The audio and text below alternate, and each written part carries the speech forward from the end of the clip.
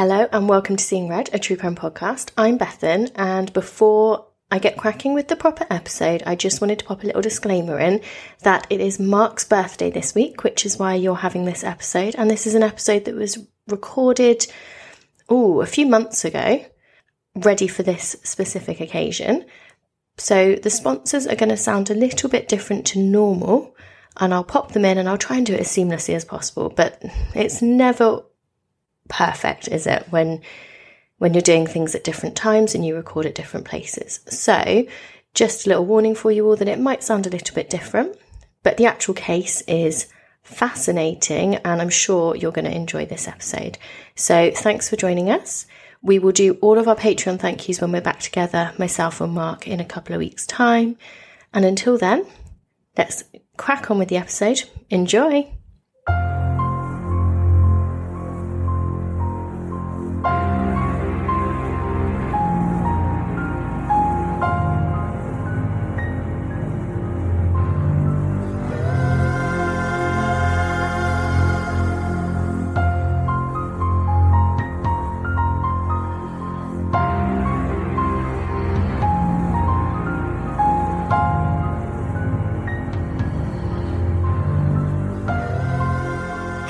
And welcome to Seeing Red, a true crime podcast.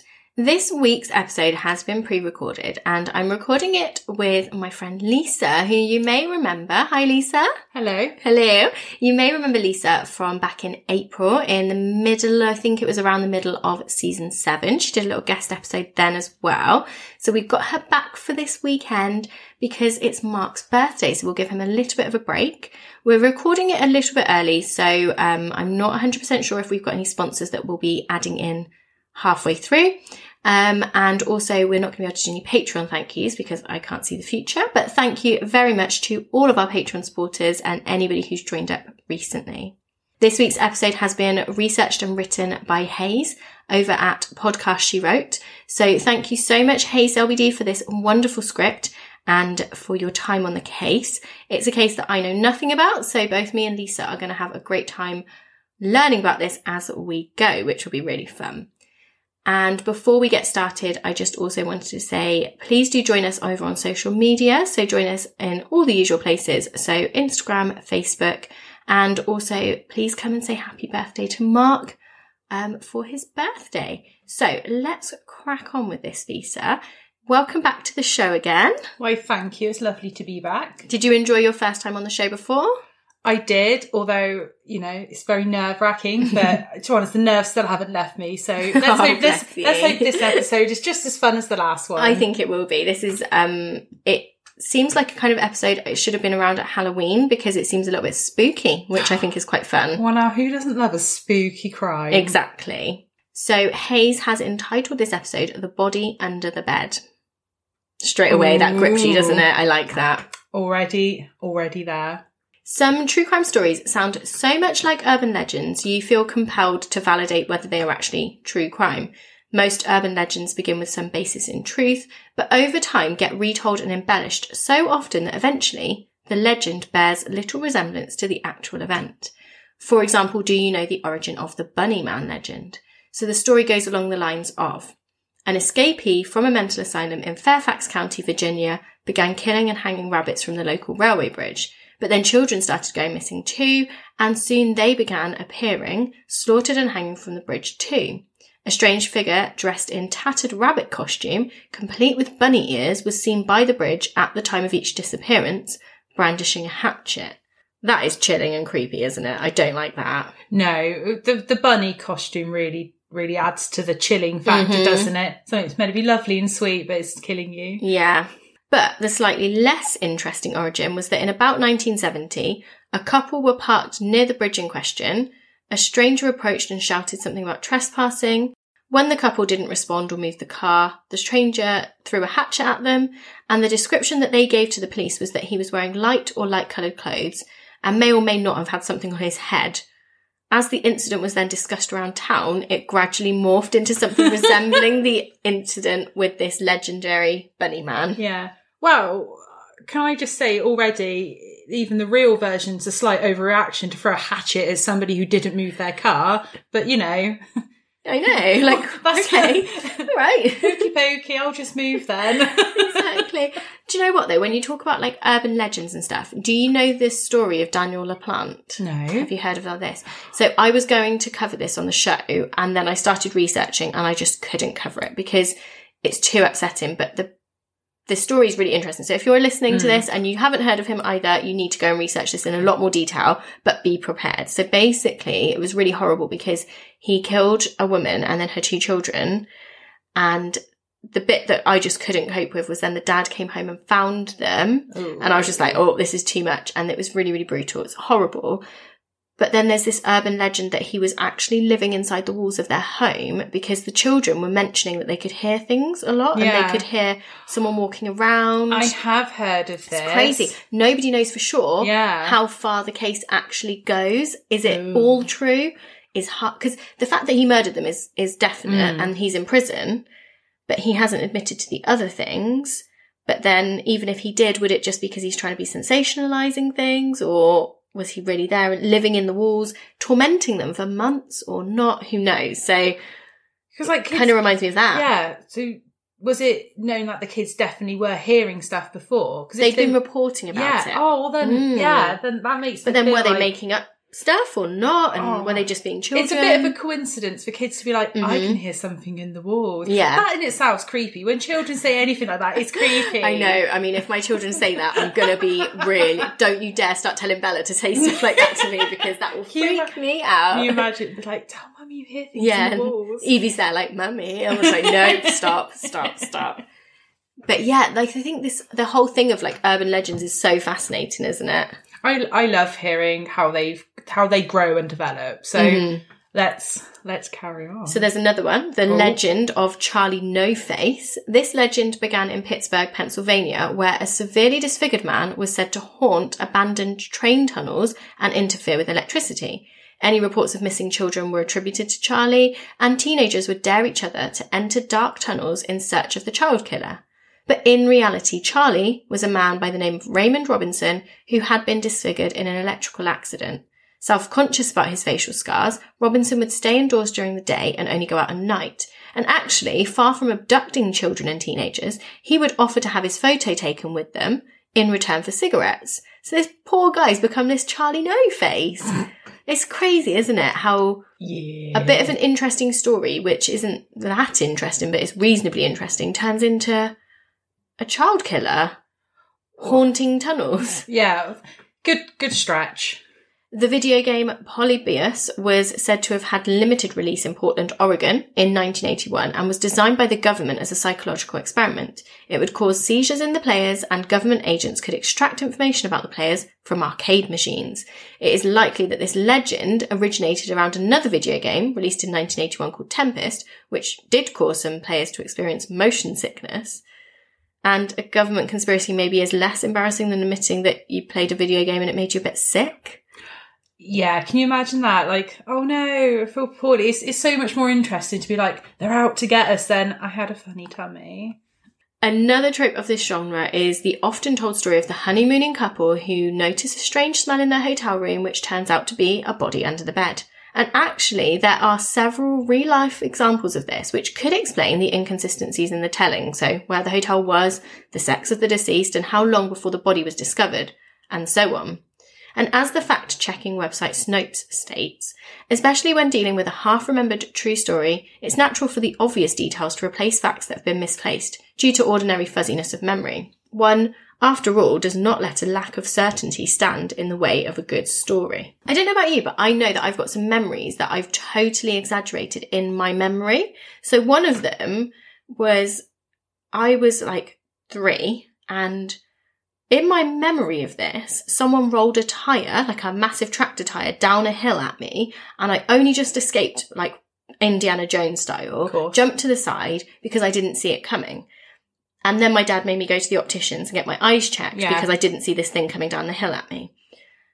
And then I said to my dad, like, where was I that there was a tractor tyre and what was going on? And it turned out that, you know, like when you bury a tyre in the ground for children to play on, there was one of those at my nursery, and my dad had made a jokey comment about, like, you need to get your eyes tested. You wouldn't see something coming straight at you, if, like something like that. And I'd then made it into this story that's why he took me to get my eyes tested, because the tyre had been rolled down a hill at me. But it wasn't. But that's completely normal. So there is 3 types of memory, and I'm not going to go into it because I am not this type of person who retains information this way.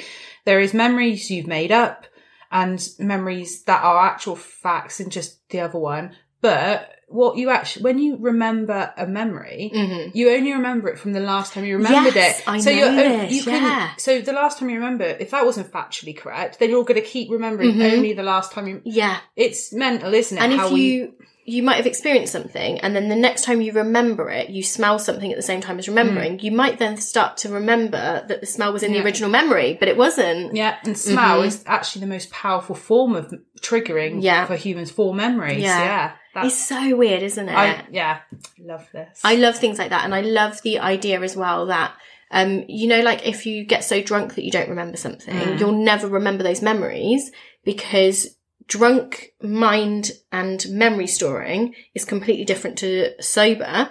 So if you don't remember something from that, unless you got really drunk again, you wouldn't ever remember it, which is quite weird as well. To be honest, that's also probably a good thing. I'm not saying that's a bad thing, How did I end up in this bush? Nobody needs to know. No. Nobody needs to remember. I made it back home. Exactly. There we go. Here. Let's just not talk about it anymore. Wonderful. Yeah.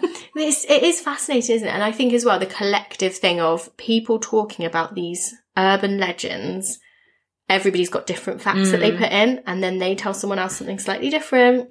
So before we continue with this episode then, we will hear from this week's show sponsors.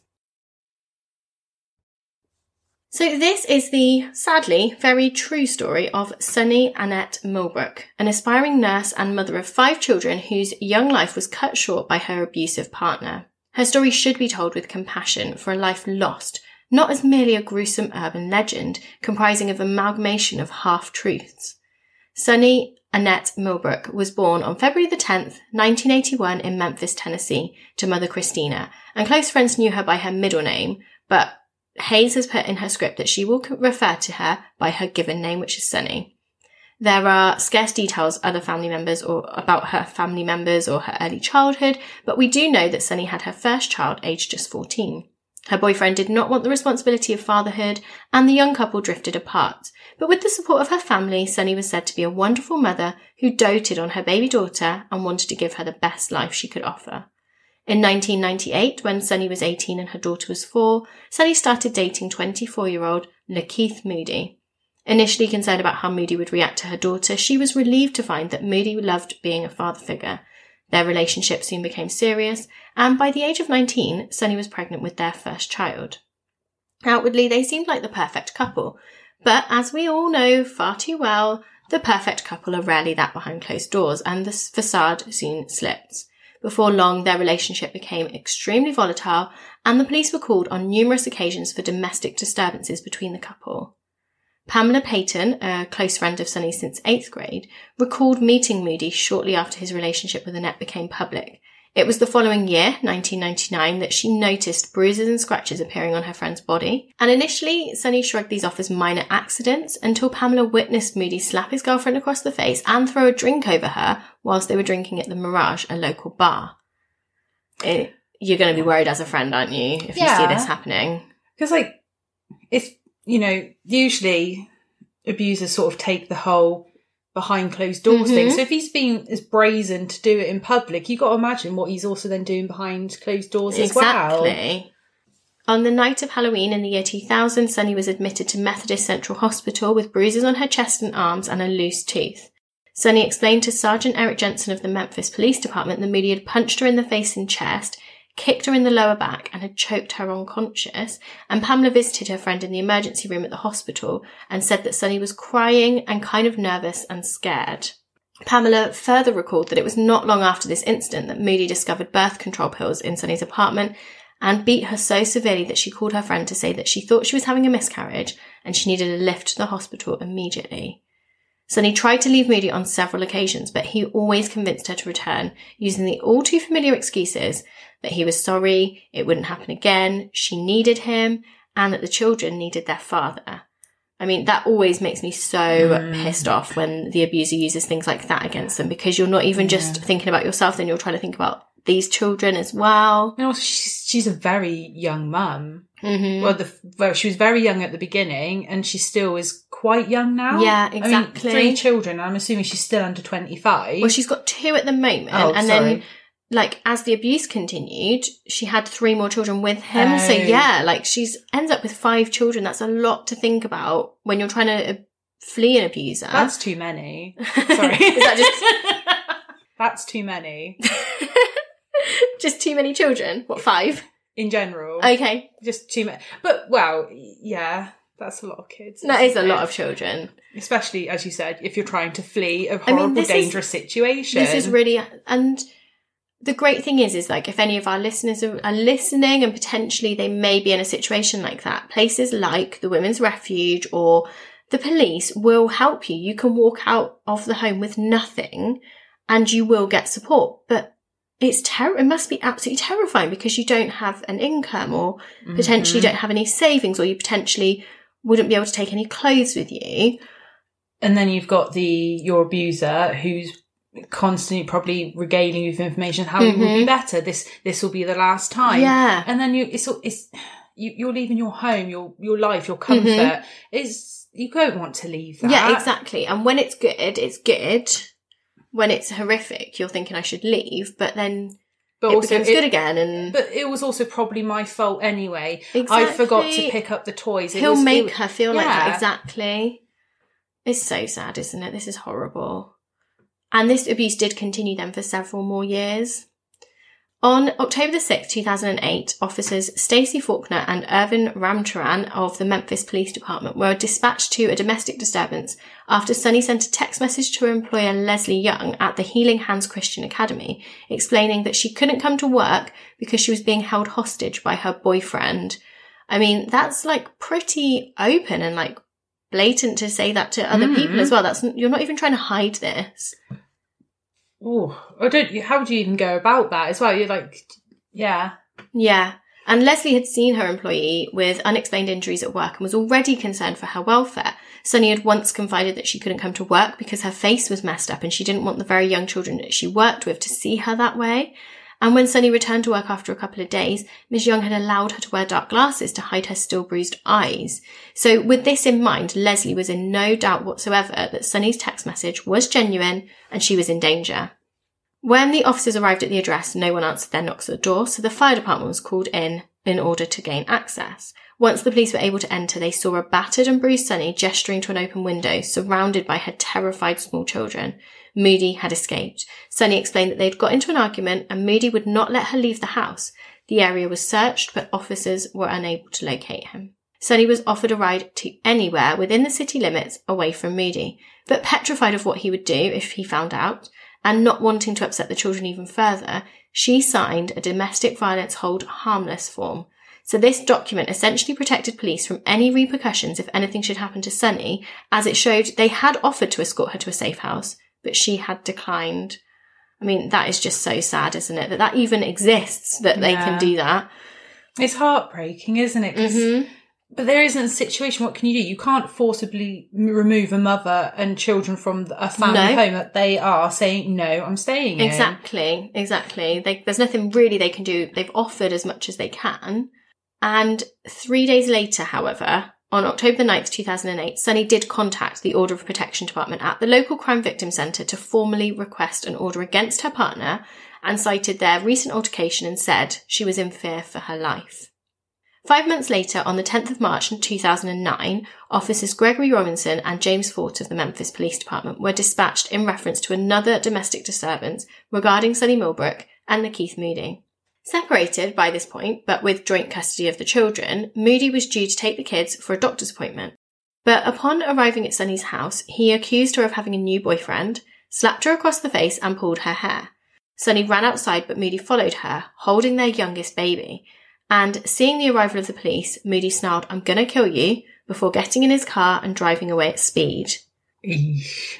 After a turbulent few months, the couple were reunited once again, and by January 2010, Moody, Sunny and the 5 children were residing at the Budget Lodge Hotel on Brooks Road, Memphis. It was an area with a high crime rate, but it was all they could afford at this time. Sonny's 5th child was born with disabilities, and after seeing the incredible treatment he received from the local hospital, Sonny was inspired to retrain as a nurse and was going to school in addition to working and looking after her children. So money was really tight. Moody was unable to provide a regular income, so he turned to petty crime to pay the hotel fees. I mean, that doesn't even surprise me. He seems like an absolute wanker. Yeah, just waste of space. Yeah, what a prick. There had been several complaints from other guests and residents about the raised voices in room 222, and hotel staff had reprimanded the couple on several occasions. Nathaniel Lewis was employed as the housekeeping manager of the Budget Lodge at this time. On January the 27th, 2010, Mr. Lewis knocked on the door of room 222 to offer the family the ultimatum of paying the hotel bill or checking out. The door was not answered, so Nathaniel spoke to Sonny through the window. He could not ascertain whether there was anyone else in the room at the time. Returning several times later that day, Nathaniel eventually spoke to Moody through the window. The door still wasn't being answered, and he was told the bill would be settled by the end of that day. Meanwhile, Sonny's mother, Christina, was starting to worry. She had received a call to say that her grandchildren had not been picked up from daycare and that their mother was not answering her phone. Christina desperately tried to get hold of her daughter before picking up the young children and taking them home with her.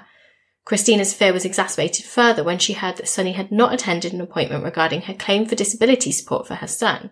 So she reported Sony Millbrook as a missing person and immediately informed the police that they should be looking at her daughter's partner as their potential suspect. Good mum. I'm glad that she's gone straight for that must look at be him. so hard though. You have to pick up 5 children, which we've already discussed is not a small amount of children. That's too many, apparently. That's too many children. And then you're also concerned for your actual child, and you're trying to probably be chipper and upbeat to not then scare the children who probably have to witness all sorts of horrible things. So yeah, fair play. Well done, mum. So the following day, Mr. Lewis was informed that no payment for room 222 had been forthcoming, so he entered with the master key, and it looked as though the family had left in a hurry. The room was in disarray, and there were clothes and toys strewn everywhere. Relieved to be rid of the problematic guests, Budget Lodge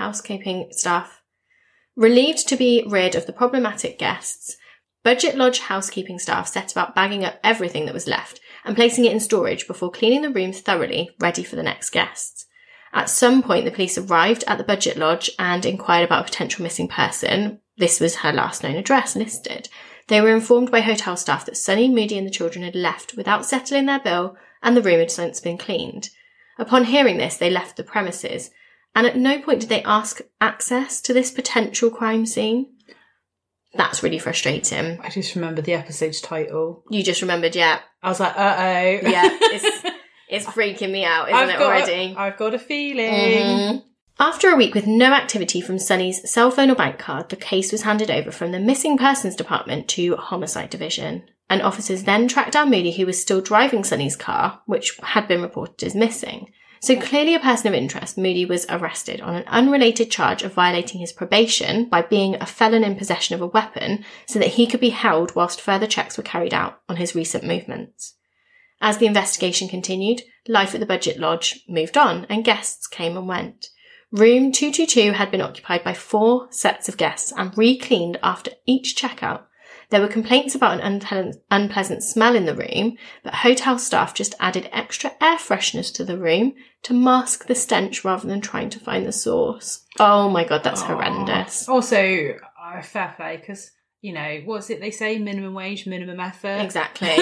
Definitely. This is literally minimum. That is not a wage that involves finding bodies. It also worries me that this has been cleaned. This has not been cleaned. Not to that stand. No. What?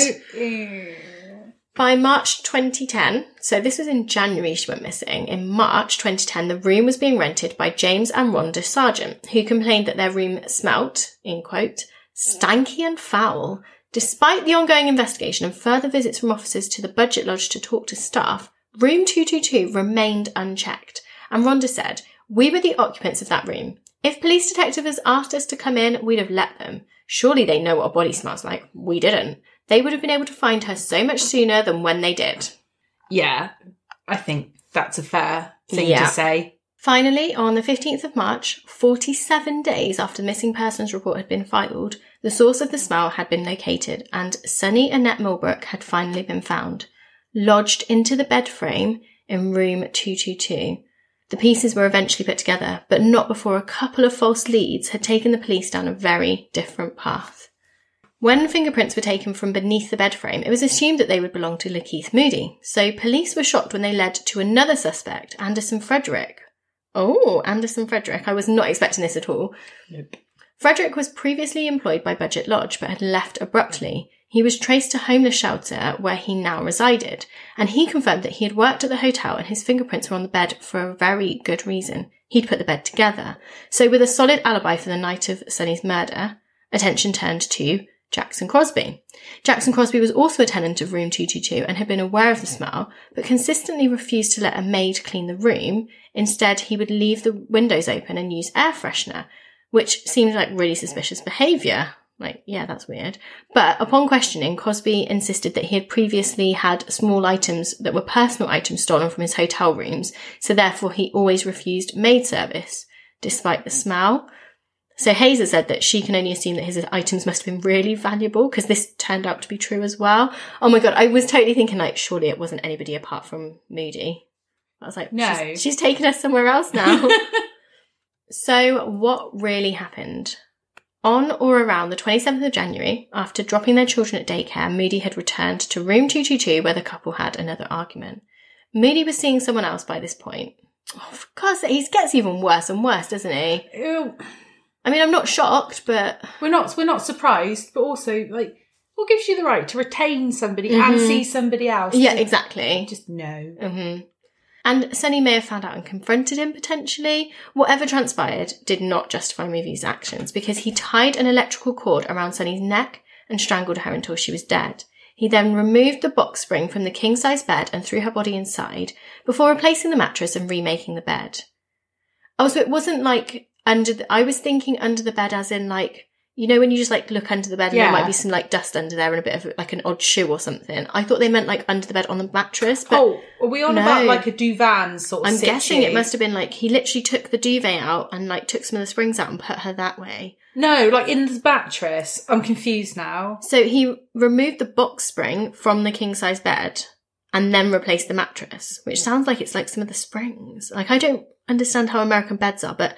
I was definitely thinking these cleaners just haven't hoovered under the bed. Yeah. But no, it's like her body was within the bed. Oh my God, that's people were lying on it. People were lying on it. Oh my God, that's horrendous. Okay. So Sonny was found partially clothed, but there was no indication of sexual assault, and the cause of death was determined to be asphyxiation by ligature strangulation. Sonny had suffered the most horrendous domestic abuse at the hands of her partner for several years before he eventually took her life, and Sonny Annette Millbrook was just 28 years old when she died. The National Coalition Against Domestic Violence, NCADV, worked tirelessly advocating for victims of abuse such as this, and their mission statement is a powerful one. We envision a national culture in which we are all safe, empowered and free from domestic violence. Our mission is to lead, mobilise and raise our voices to support efforts that demand a change in conditions that lead to domestic violence, such as patriarchy, privilege, racism, sexism and classism. We are dedicated to supporting survivors and holding offenders accountable and supporting advocates. And the NCADV Facebook page has a hashtag Memorial Monday feature where friends and family can remember a loved one lost to domestic abuse. Sonny Annette Millbrook's memorial reads, affectionately known by her middle name, Annette was known for being exceedingly smart and was an aspiring nurse. As a mother of 5, she wanted a better life for her children and began college with the odds stacked against her. She was dedicated to her job and loved taking care of children and seeing the best in all people. She is deeply missed by her family and friends who wish they were able to see her reach her full potential, and her 5 children simply miss being hugged by their mother. God, it's just heartbreaking, isn't it, to read what someone's written like that as like a memorial for her. Yeah, it's awful, like the poor kids. Yeah. And Lakeith Moody, aged 34, was convicted of first-degree premeditated murder and felony murder and was sentenced to life in prison. The 4 youngest children, Cleopatra, Christian, Lakeith and Colby, are being lovingly raised by family members Linda and Kermit James, and the oldest child is thriving with a family of her own. So those children have now finally got loving homes, which is something. That is something. Can you imagine though being brought up in that environment, not knowing what is normal? Yeah. Or normal love sort of thing. It kind of makes me feel a bit sad. Obviously the oldest child wasn't like Moody's child. It wasn't Lakeith Moody's child. So it makes sense that the 4 youngest children are all together, but it kind of makes me feel really sad that that older child isn't with the rest of her siblings, even though they would have been half siblings. They're still siblings in my opinion. But I'd be interested to know what family of her own she is thriving with. It might be the dad's family, which relatives also, that way. It would be nice for her to also, to be with her dad's side of things, maybe. Yeah. Unfortunately, Sony was found and Moody was held to account. Sadly, there are countless other examples of cases that have contributed to the body under the bed legend, and not all are solved, leaving many questions unanswered. These include 64-year-old Saul Hernandez's decomposing corpse was found in the bed frame of room 112 of the Burgundy Motor Inn in Atlantic City, New Jersey on the 10th of June 1999. A German couple had spent the night sleeping over Hernandez's remains, which were only discovered when they complained to management about the foul smell in the room. Another unfortunate German tourist complained about the smell in his room at the Travelers Hotel near Miami International Airport while staying there in March 1994, only to discover that the source was the body of 24-year-old Josefina Martinez. And it took 10 days of guests complaining about a bad odour for the staff at the Colorado Boulevard Travel Lodge in Pasadena, California, to find a woman's body under the mattress in one of the rooms in July 1996. At least 2 guests at the Oceanside Motel in New York unknowingly slept above the remains of 29-year-old Mary Jean de Oliveira in 1998, and the body was only discovered after a guest refused to stay in the room because of the foul smell. And an unnamed man died of a drug overdose in a hotel room in Rosedale, Maryland in 1997 when one of the 34 balloons of heroin he had swallowed burst. Rather than report the death by misadventure, his partner hid the body under the bed and fled, and the next guest to rent the room 3 days later complained about the smell and the corpse was discovered. So what I'm getting from this is that hotel staff really need to believe people when they don't like the smell of something. Definitely. Just breathe in. Just don't. If it smells that bad, check. Did 2 people check in and only 1 person check out? Yeah, that might be a thing. Maths. Yep. And finally, there's another one. Jerry Lee Dunbar clearly thought this was a good method of body disposal because he left 2 bodies discarded beneath hotel beds in Virginia in 1989. The first was 27-year-old Deirdre Smith, who was discovered in May under the floor of a motel room on Route 1. He kept Deirdre beneath his bed for 2 weeks before moving her to the crawl space under the floor. Dunbar remained in the room for at least 3 weeks after that before he checked out. And the next month, 29-year-old Marilyn Graham's body was found under a bed in the Alexandra Econo Lodge when, yes, you guessed it, there were complaints about a foul smell. Jerry Lee Dunbar had been the last guest to stay in that room. Next time you stay in a hotel, will you be checking under the bed? Yes. If I smell even like just a normal smell, I'm going to be like, why is there air freshener in this room? So divans, 100%. Hopefully every bed is of a normal wooden frame, which I'm used to. That's a lot of bodies under beds. It's horrible. In hotels. Yeah. And also, this is going back quite a while, but I don't know if you remember the Iceman Richard Kuklinski episode that I did. This is going back quite a while. I think that was like back in February or March, but they'd stuffed a bed into a motel room in the hotel, and it was only again when the smell came about. It's not great. It shouldn't be so common. No. Which one of the guests stayed in the hotel room for 3 weeks afterwards? Because Jerry Lee Dunbar. So he kind of had the right idea. He waited out the worst of the bad smell. Not that I should be encouraging good murder. Yeah. But, But then you're also going to be the last guest to have stayed there and the smell's there when other people go in. Yeah. I don't think the smell's going to ever get better, at least. No, to be honest, that's smart and dumb at the same time. I mean, no one else is coming in, so they're not going to smell it. But you have to then sleep there. Well. Yeah. Just the thought of a body underneath you. It's so disgusting, isn't it? I feel like my skin feels itchy. Well, I feel itchy. Happy birthday, Mark. There we go. It's a nice little episode for you. Ta-da! Ta-da! So thank you so much, Hayes, for this episode. It's been wonderful to read and to hear about and for you to have researched for us. So thank you very, very much. Do check out her podcast. So Podcast She Wrote. Please do go and check her out. Thank you, Lisa, for being my co-host again. Lovely to work with you again. Thank you for having me back. Thank you very much. And thanks to all of you for listening. We'll be back next week, although it is my birthday, so we'll see what Mark's got planned to maybe let me have a little week off for my birthday. We'll see what he does. And we'll be out celebrating. We will. We'll go do something, definitely. Whoop whoop, party time. Yes, no, we definitely will. I love that. And yeah, we'll be back with you next week. Thanks for listening, guys. Bye. Bye.